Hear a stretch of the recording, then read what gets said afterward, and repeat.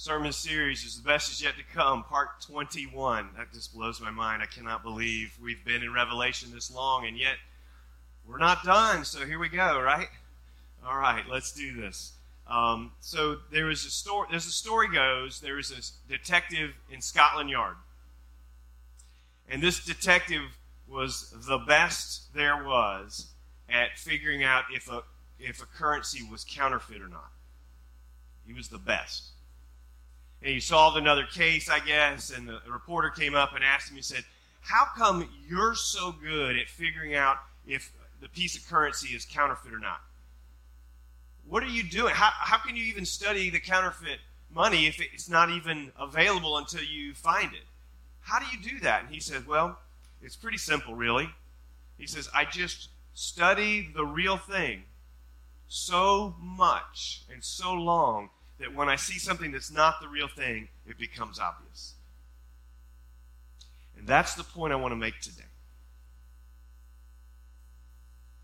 When you look at somebody who claims to be Messiah, who claims to be the Christ, the Savior of the world, how will you know if they are or not? And that may seem easy and obvious to us because we may think, well, if he's not wearing robes and doesn't have a beard and, all the Middle Eastern look, then it's probably not him. What if he looks like that? How will you know?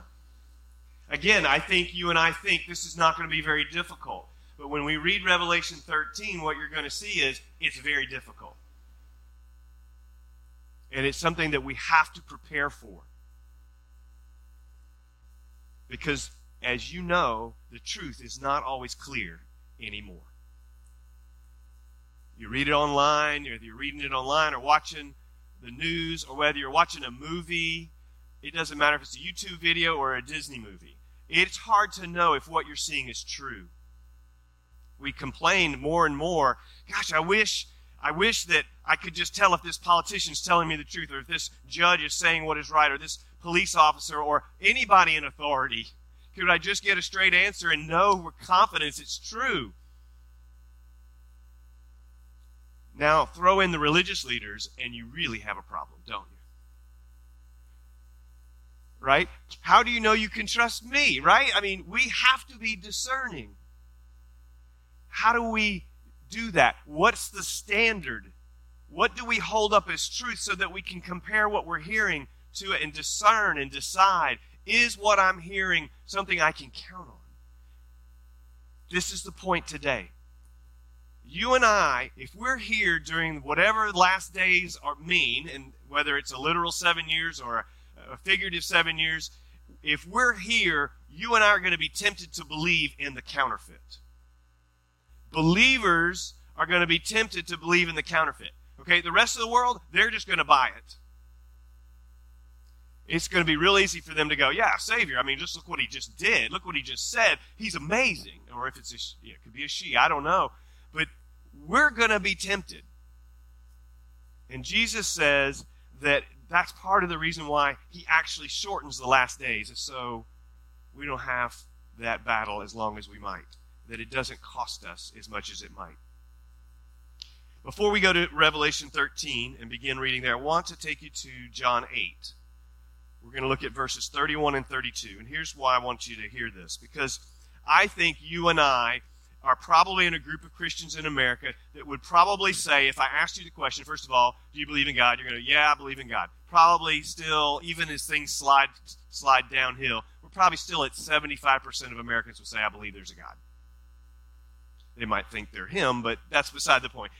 Widest, broadest definition, people think there's a God. Okay, most people do. If I asked you if you believe that the Bible is the Word of God, I would say most Christians would say, I believe it's the Word of God. And that can mean a lot of different things, and a lot of people mean a lot of different things by that. But if I was to follow you around for a week and watch how you live out your day from sun up to sundown, from the time you get up to the time you go to bed, I wonder if there would be any reason for me to believe that you believe the Word of God is the Word of God. That it is the very words of God spoken to us, for our benefit. Now, Then, I would say, a smaller group of us believe the Word of God is the Word of God. We read it, but there's still a pretty big gap between what we say we believe as we read it and how we live. Okay? That gap is called the part that God wants to close through the process of sanctification. Okay? Fancy word for discipleship, or becoming like Jesus. Okay? I say I want to live for Christ and die for Christ. But when I'm tempted, I'm down here somewhere. I'm not there yet. All right? I'm not consistently headed there even. Okay? But if you and I are going to be able to recognize evil people, evil systems, evil worldviews, evil processes in our world, we've got to be able to tell the lies from the truth. And the only source that can give us that is God's Word. And if we do that by faith, by grace through faith, knowing that God's Spirit is there, ready and willing to help you comprehend, remember, and apply it, then you and I have hope. And the reason it's the Word of God plus the Spirit of God plus the people of God is that our job is to encourage one another in that effort as long as we are here to do that together. That's why the church matters. Okay? That's what it means to make disciples. Okay? It's not just something I go away and do by myself. It doesn't mean there's a value in that, but the Bible and the church and our faith walk is meant to be lived in community together. John 8 says this. Jesus is speaking to, it says, to the Jews who had believed him, Jesus said, "If you hold to my teaching, you are really my disciples. Then you will know the truth, and the truth will set you free." Now, we typically hear that last part. You will know the truth, and the truth will set you free. And we're like, yes, I want to be free. I mean, after all, let freedom ring, right? I mean, that's huge. Everybody wants freedom and liberty, but it's not talking about that kind of freedom. It's talking about the better version, the kind of freedom you can have when you're in prison, the kind of freedom that no one can take from you. That's what kind of freedom he's talking about here. So then we go to the verse and we go, yes, then you will know the truth, and truth will set you free. And I know the truth. It's the Bible. But that's not what the verse says. The verse does not say, and you will know that there's a Bible, and that will set you free. That's not what sets us free. It's that you will know the Word, okay? But it's not just saying, then you will know the words that are in the Bible, and that will set you free. No. It's more than that. There's two pieces that doesn't include. The first piece you've heard me say many, many times, and that is that you don't just know the Word, but you do it. You actually act on what you know is true, so that when we do follow you around for a week, not that anybody's going to do that, okay? But if we were to do that, we would see you living it out. That would become the pattern of your life. Not with perfection, but that would be your pattern. And then the other piece is this. There's the written Word, which the Holy Spirit brings to life, and it's powerful to change lives. And then there's the living Word. Jesus, who lived in history and fleshed it out. And the Word became flesh. He moved into the neighborhood. Okay? And we have that. So we have that, and we have that in the words, because obviously we don't have Jesus walking around. But yet we do in the body of Christ. It's just not, the perfect Son of God version, right? Even though we're able. So let me go back through it and say this. If you hold to my teaching, what does hold mean? It doesn't mean just know it here. It means know him and it here. Jesus said in John 14:6, I am the way and the truth. I am the truth. I am the way and the truth and the life. No one comes to the Father except through me. He is the truth. So if you want to know how you're going to recognize the true Messiah from a false Messiah, it comes from knowing the true Messiah. Intellectually, logically, archaeologically, prophetically. I could go down the list historically, but you need to know him personally. You need to know him personally. That's the process the Bible calls being born from above or being born again. It's recognizing there's a God, you're not him, but I sure need him. And I want to be ready to meet him when he comes. And therefore I must believe that he's not just somebody who lived in history and died on a cross, but that he's alive today and wants to know me and walk with me and walk and work through me. So it's not enough to know the words of Jesus, as important as the word is. We need to know the ways of Jesus. The words give us his wisdom and his truth, what he said and how he said it. The way tells us how he lived it out and how he passed it on. And the works, of course, demonstrate that in power through his miracles. And that's what he's calling us to do. All of those things. All of those things he's calling us to do. So, I'm just right up front, right out the chute. If you don't get any other application today, this needs to be the priority of your life. And when I say it, I mean it's not just that you carry it around. It's not that you maybe page through it once in a while. It's that it becomes the centering point of your life. It's not just a map, it's your compass, because it points to true north. And you orient your entire life around what it says so that you might look and be like the one it's talking about, Jesus Christ, Lord and Savior. Now, let's turn to Revelation 13, and let's see what the fake looks like, because he's coming. Let me introduce you to Mr. Antichrist. In this passage, he will not be called Antichrist. Antichrist, John uses that name when he talks about him in 1 John and when he talks about him in the book of John, but he does not use that name here. Because again, the book of Revelation is highly symbolic, and it pulls imagery from the Old Testament to help people picture not necessarily what it looks like, but what it means. Okay? Like we say, skull and crossbones, when we see that on a bottle, we think that's poison. Okay? It's not a picture of poison, it's a symbol of poison. Same thing through here. Starting in verse 1, we are reminded from chapter 12 that there's a dragon, and that is the symbol for who Satan is. He's vicious, he's huge, he's angry, and he's coming for you. Okay? The dragon stood on the shore of the sea. Okay? And the sea is traditionally and historically known as a place of dark chaos. And perhaps that's why this next thing is going to happen coming from the sea. And I saw a beast coming out of the sea. And it had 10 horns, 7 heads, with 10 crowns on its horns, and on each head a blasphemous name.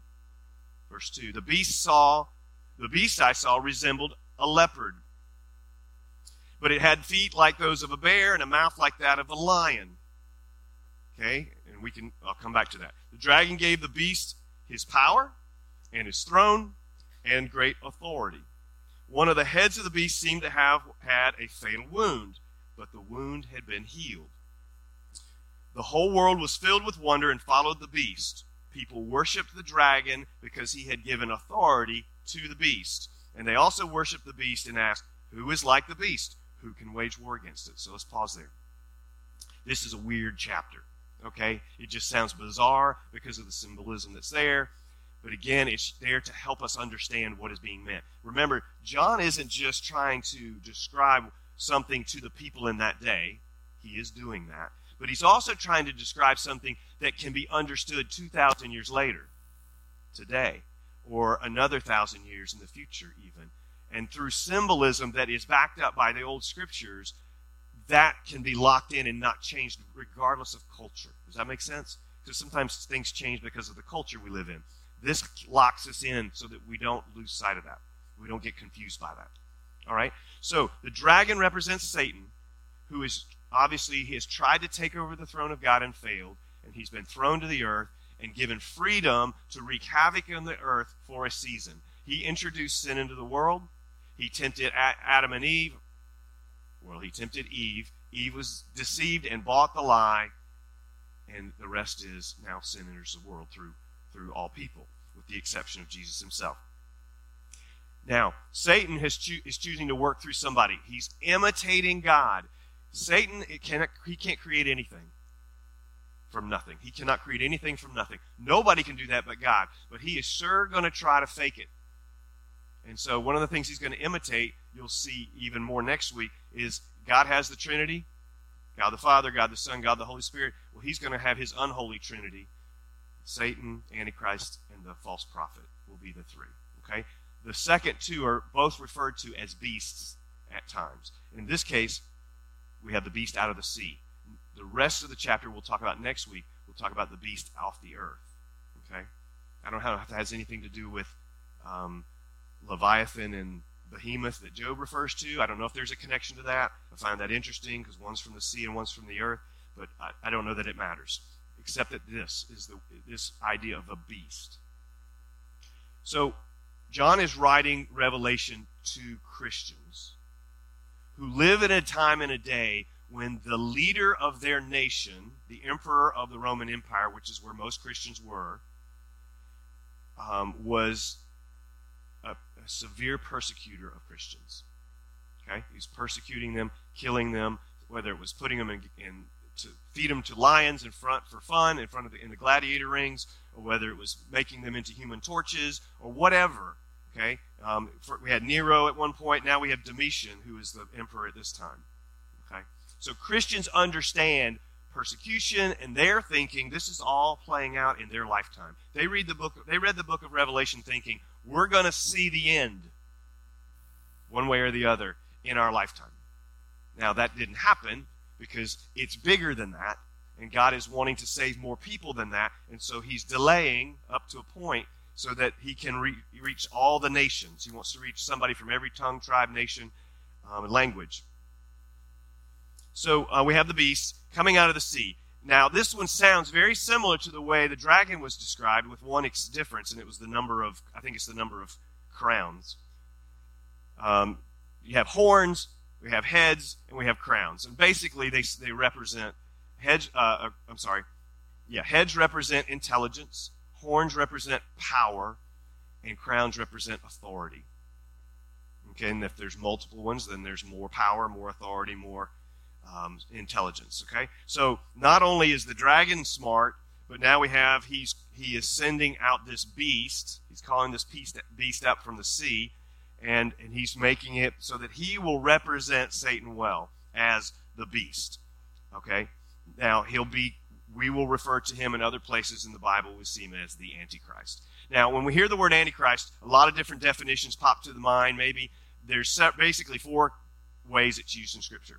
The first way is the Antichrist, capital A, the whoever person. He's going to look like probably a man, but may not be, but he's probably going to look like a person who is in power politically, but maybe kind of transcends a particular nation, and he's going to have a momentum that comes to it that the world will just be swept up with him for whatever reasons. But it'll probably have to do with a combination of charisma and display of power, supernatural power. Okay. Then there's the Antichrist, little a, and that is leaders in our past and present who do anti-Christian things in the way that they lead. For example, Adolf Hitler is a great example of, and a lot of people thought in the day that he was the Antichrist, but here we are. So, and maybe some still do, I don't know. There's also 2 other categories that are a little more vague. One is kind of this spirit of the world, this evil spirit of the world that exists, and that really the world is anti-Christ at some level. And then there's the empires or the governments that kind of function that way. Think of communism, which is there's no religious freedom in communism. That's an example of a system that's designed to be anti-Christ, anti-religion even. So those are kind of the 4 categories. Now, as we walk through this, what I want you to see is, this is how it's describing the beast and what he's going to do. Okay? And you need to kind of feel what's coming. Okay? Because if we're here when this happens, then we'll witness some of this. Okay? But don't miss the point. The point is, how will we recognize him? Will it be as obvious as it is when we read this? Right now, when we read this, we're like, yeah, he looks like a guy with horns, and he's got all these heads, and how could I miss a Hydra-looking creature? I mean, that would be pretty obvious here, but he's not going to look like that because this is symbolic. He's going to be like that, but he's not going to look like this. Satan is crafty. He's smart. He knows how to deceive. That's his job description. Adversary, enemy, deceiver, father of lies. Okay? All right, so let's look at what it says. Now he's going to use some imagery pulled from the book of Daniel that is going to point to other nations, and I'll point them out as I read them. Verse 2, the beast I saw resembled a leopard. Now, we already heard it described as a dragon, so like the dragon, so keep in mind, it's all symbolic. The leopard represents the kingdom of the Greek Empire. And if you remember, like a leopard's quick, Alexander the Great was a great conqueror, and he did that with speed, among other things. So it resembled a leopard, but it had feet like a bear. That's the Medo-Persian Empire that actually defeated the Babylonian Empire, which is the third. But it had a mouth like that of a lion. That represents Babylon. Nebuchadnezzar, you remember maybe that name. And so he's referring to past empires that have been Antichrist-like. But this guy is taking all the strengths of each of those kingdoms, speed and power and brutality, and they're all in one person. And the way that he will lead will encompass these traits. Then it says the dragon gave the beast three things: his power, his throne, and his great authority, so that he can basically act as Satan, even though Satan's not in view. But who does that sound like? Right? God the Father gave Jesus his power and his authority and his throne. Now, let's not, there is a difference, right? The beast is a created being. Jesus is not. Jesus is the eternal God who became flesh as the Son of God. Okay? So he didn't not have power and then was given power. He is power. He is the power. There's no giving Jesus power. Other than when Jesus walked on the earth and Jesus emptied himself, and then the only time he had power was as God gave in that time, because he chose to become human. And you can't practice the glory of God as a human. You can't be omnipresent as a person, right? God's omnipresent, but a person can only be in one place at a time. So that's why he emptied himself of a lot of that glory, so that he could be human for a season until he went to the cross. All right? So then it says, one of the heads of the beast seemed to have, now this is, again, another clue as to who he's imitating. One of the heads of the beast seemed to have a fatal wound, but the fatal wound had been healed. And you can translate the word healed as resurrected. Sound familiar? Who do we know that was mortally wounded, it appeared, and yet resurrected? Jesus on the cross and afterward. The whole world was filled with wonder and followed the beast. And Jesus, of course, wants people to follow him in the wake of the resurrection. And so you see the imitation and the counterfeit happening. Verse 4, people worshipped the dragon. Say, they worshipped Satan because he had given authority to the Antichrist, the beast. And they all also worshipped the beast, the Antichrist, and asked, who is like the beast? Who is like this Antichrist? And who can wage war against it? If you read your Old Testament, you know there's many times when Scripture says, who is like our God? Who is like Yahweh? Who is like the Lord God Almighty? And it's a rhetorical question. There's nobody like him. So again, he's trying to... So do you see the attempt and the desire on the part of Satan is to deceive the world into believing that he is God, and this Antichrist is his Messiah, and the second beast is some prophet that's going to serve the Messiah that's serving Satan. That's the whole reason he tried to conquer the throne in heaven, tried to become God and take his seat. It just shows how clueless he is to think that he could take God's chair. It's just so funny to me. But it's serious. So verse 5. The beast was given a mouth to utter proud words and blasphemies, and to exercise its authority for 42 months, 3.5 years. It opened its mouth to blaspheme God, three ways. To slander his name, and slander his dwelling place, and to slander those who live in heaven, so the heavenly beings. So he's going for everybody. And, let's just throw this in on top of that. He was given power to wage war against God's holy people and to conquer them. This will speak to verse 9 and 10. So, kind of like what we were talking about in the Memorial Day stuff, right? We know the Memorial Day is to remember the fallen. But it's also to remember that anyone who signed up for that was willing to be amongst the fallen, whether they ever fell or not. And that's really what we are as followers of Christ.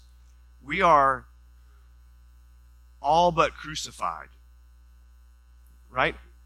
If we understand what Jesus is calling us to do, he started with come and see, then he said come and follow, and follow included, oh, and I need you to come and die.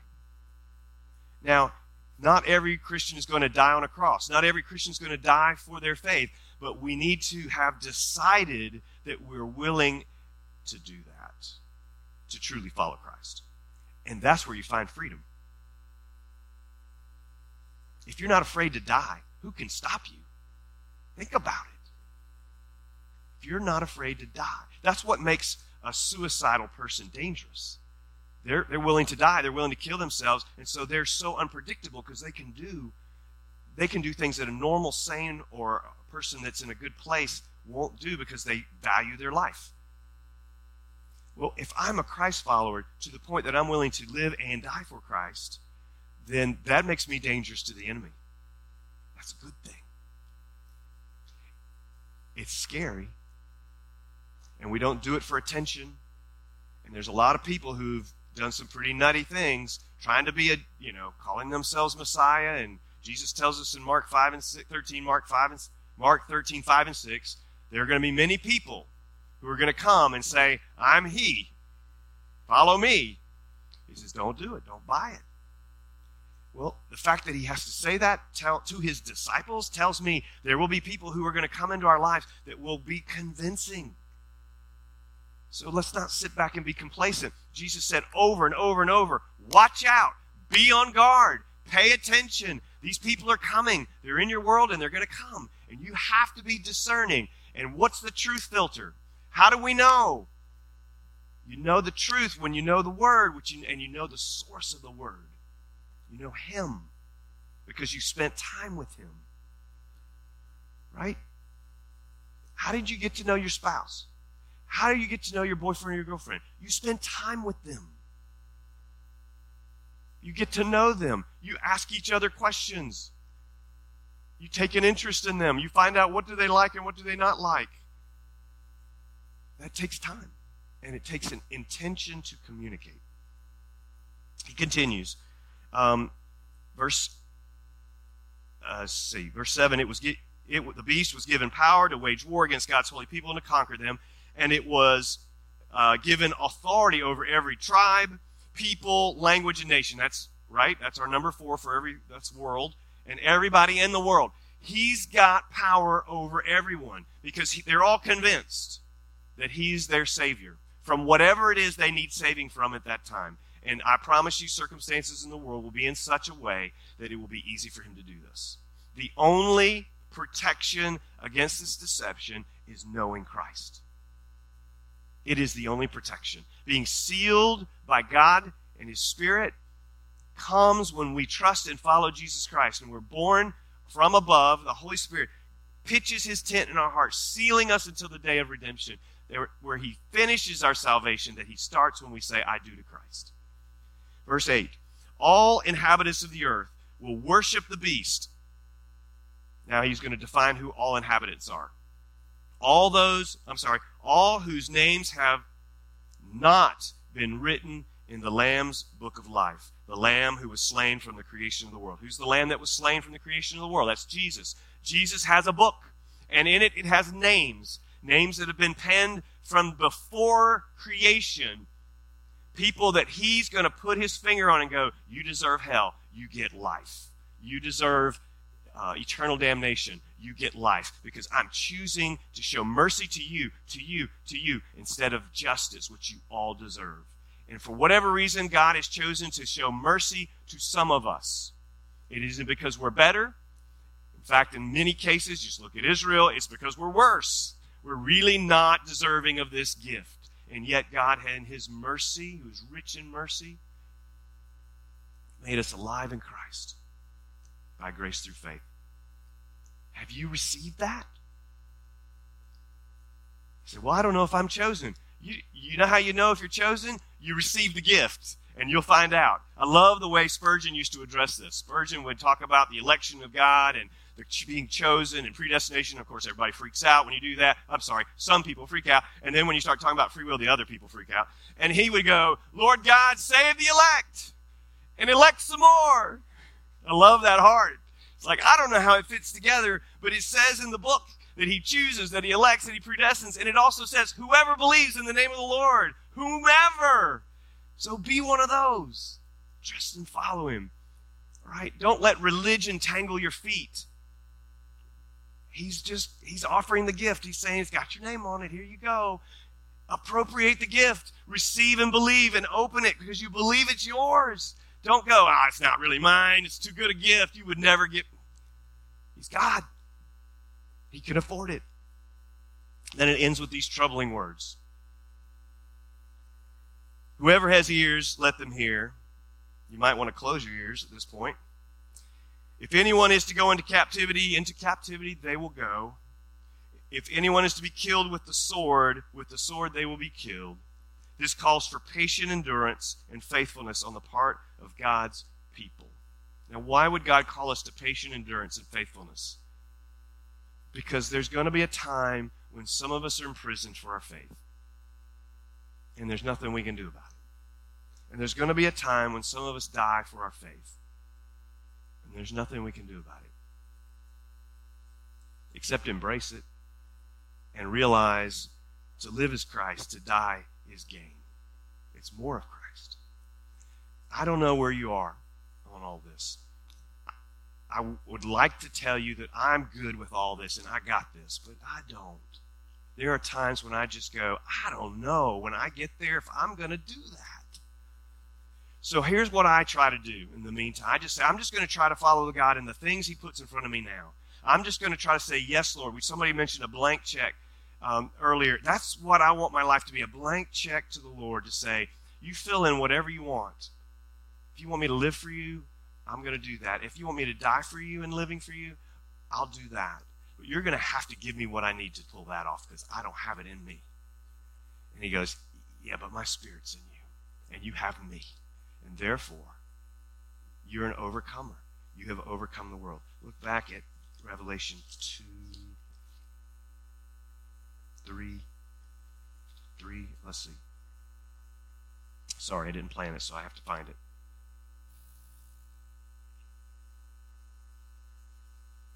Maybe it's in 2. In one of these letters to the churches, in multiple letters to the churches, well, I'll read this one. Chapter 2, verse 7. Whoever has ears, let them hear what the Spirit says to the churches. To the one who is victorious, I will give the right to eat from the tree of life. See here the word of victory? And then there are other places where it refers to the church as overcomers. Us as overcomers. We are victorious. You say, well, I don't get it. If we die, do we win? How does that work? Did you see the cross? Right? Everybody, including his disciples, looked at the cross as a defeat. For 3 days, they were moping around. The guys on the road to Emmaus were telling the stranger, where have you been? Can you not see what happened? The whole house of cards has fallen. And he chastises them as he takes them through the old covenant. And he shows how all this was by plan and design. Prophecies fulfilled that were spoken of hundreds of years before they came to be. Jesus fulfills them. Now, that's just God's MO. He's going to bring victory in ways no one sees coming. And a lot of times they look weak, which is why Paul said, in our weakness, his strength is made perfect. And so when we are weak, when we are struggling, when we are suffering like the church in Revelation was suffering, what did they do? They knew they had already won, and so they lived like it. It's time we stop walking around acting defeated. Unless you're not a believer. Okay, if you're a believer in Christ, you need to walk around humbly victorious. Okay? That means there's a confidence there. There's not a swagger. There's none of this. You're not looking down on anybody, right? We're just one beggar telling another beggar where to find food. That's the gospel. Good news. But we've won. It's just got to play out. Do you believe that? Do you believe that you have eyes to see what it looks like when there's a fake? Can you discern the truth from error? If you can't, then it's time that you took this book seriously.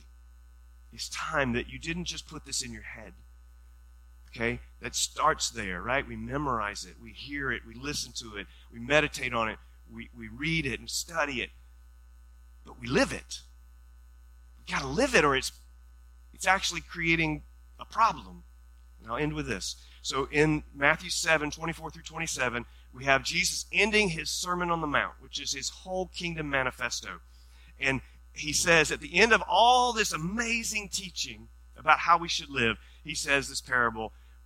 2 men built houses. One built their house in the sand, and one built his house on the rock.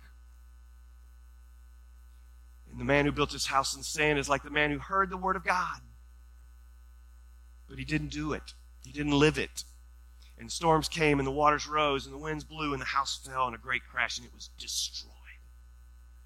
And the second man did the same thing, except he built his house on a rock foundation, not a sand foundation. And the same storms came, and the same waters rose, and his house stood. Why? Because he not only heard the word of God, but he lived it. He held to it. And that is the truth that sets us free from fear and from deceit.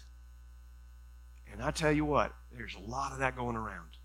And it's time that we as Christians stopped running afraid with our tail between our legs, and it stopped buying into the lies that our culture is throwing at us, and spend time here so that when you see the lies, you can recognize them for what they are and stop living in fear.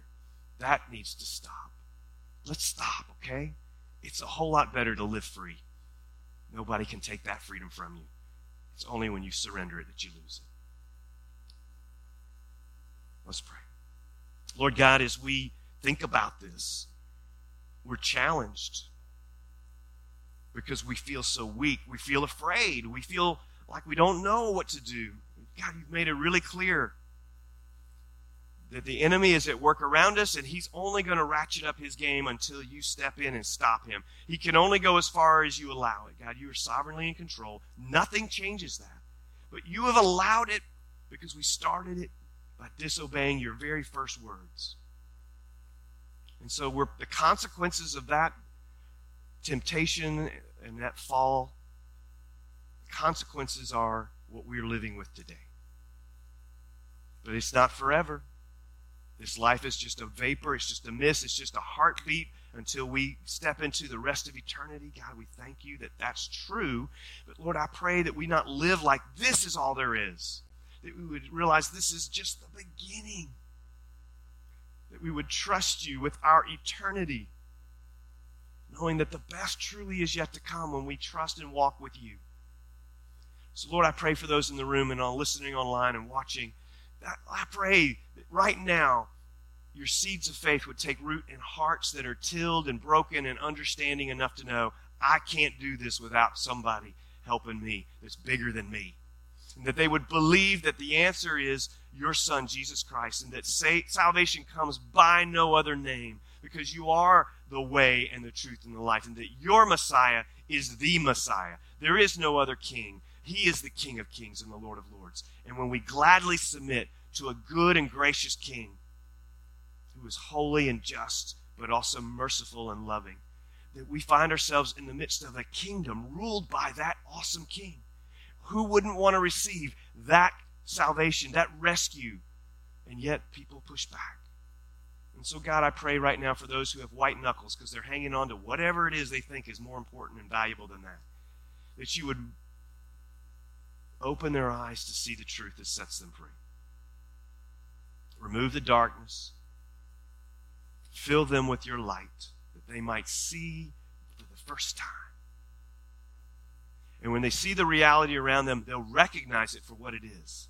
The deception and the corruption that Satan is pouring out everywhere. But that you can see past that. That God, you are restoring all things under the Christ who is the head. And that as your people, we get to be a part of that future. Lord, help us to see that. Help us to believe that when we are tempted to be deceived and tricked and to give up and be discouraged. May we keep our eyes on Jesus, the author and perfecter of our faith, for who the joy set before him endured the cross, scorning its shame, because he knew that through that suffering came redemption for us. May we realize that in our suffering, it is momentary, and that one day there will be no more, forever. Thank you for that hope and that truth. Thank you that you're preparing a place for us right now. May we be receptive so that we might receive it, believe it, and tell others how they can too. In Christ's name we pray.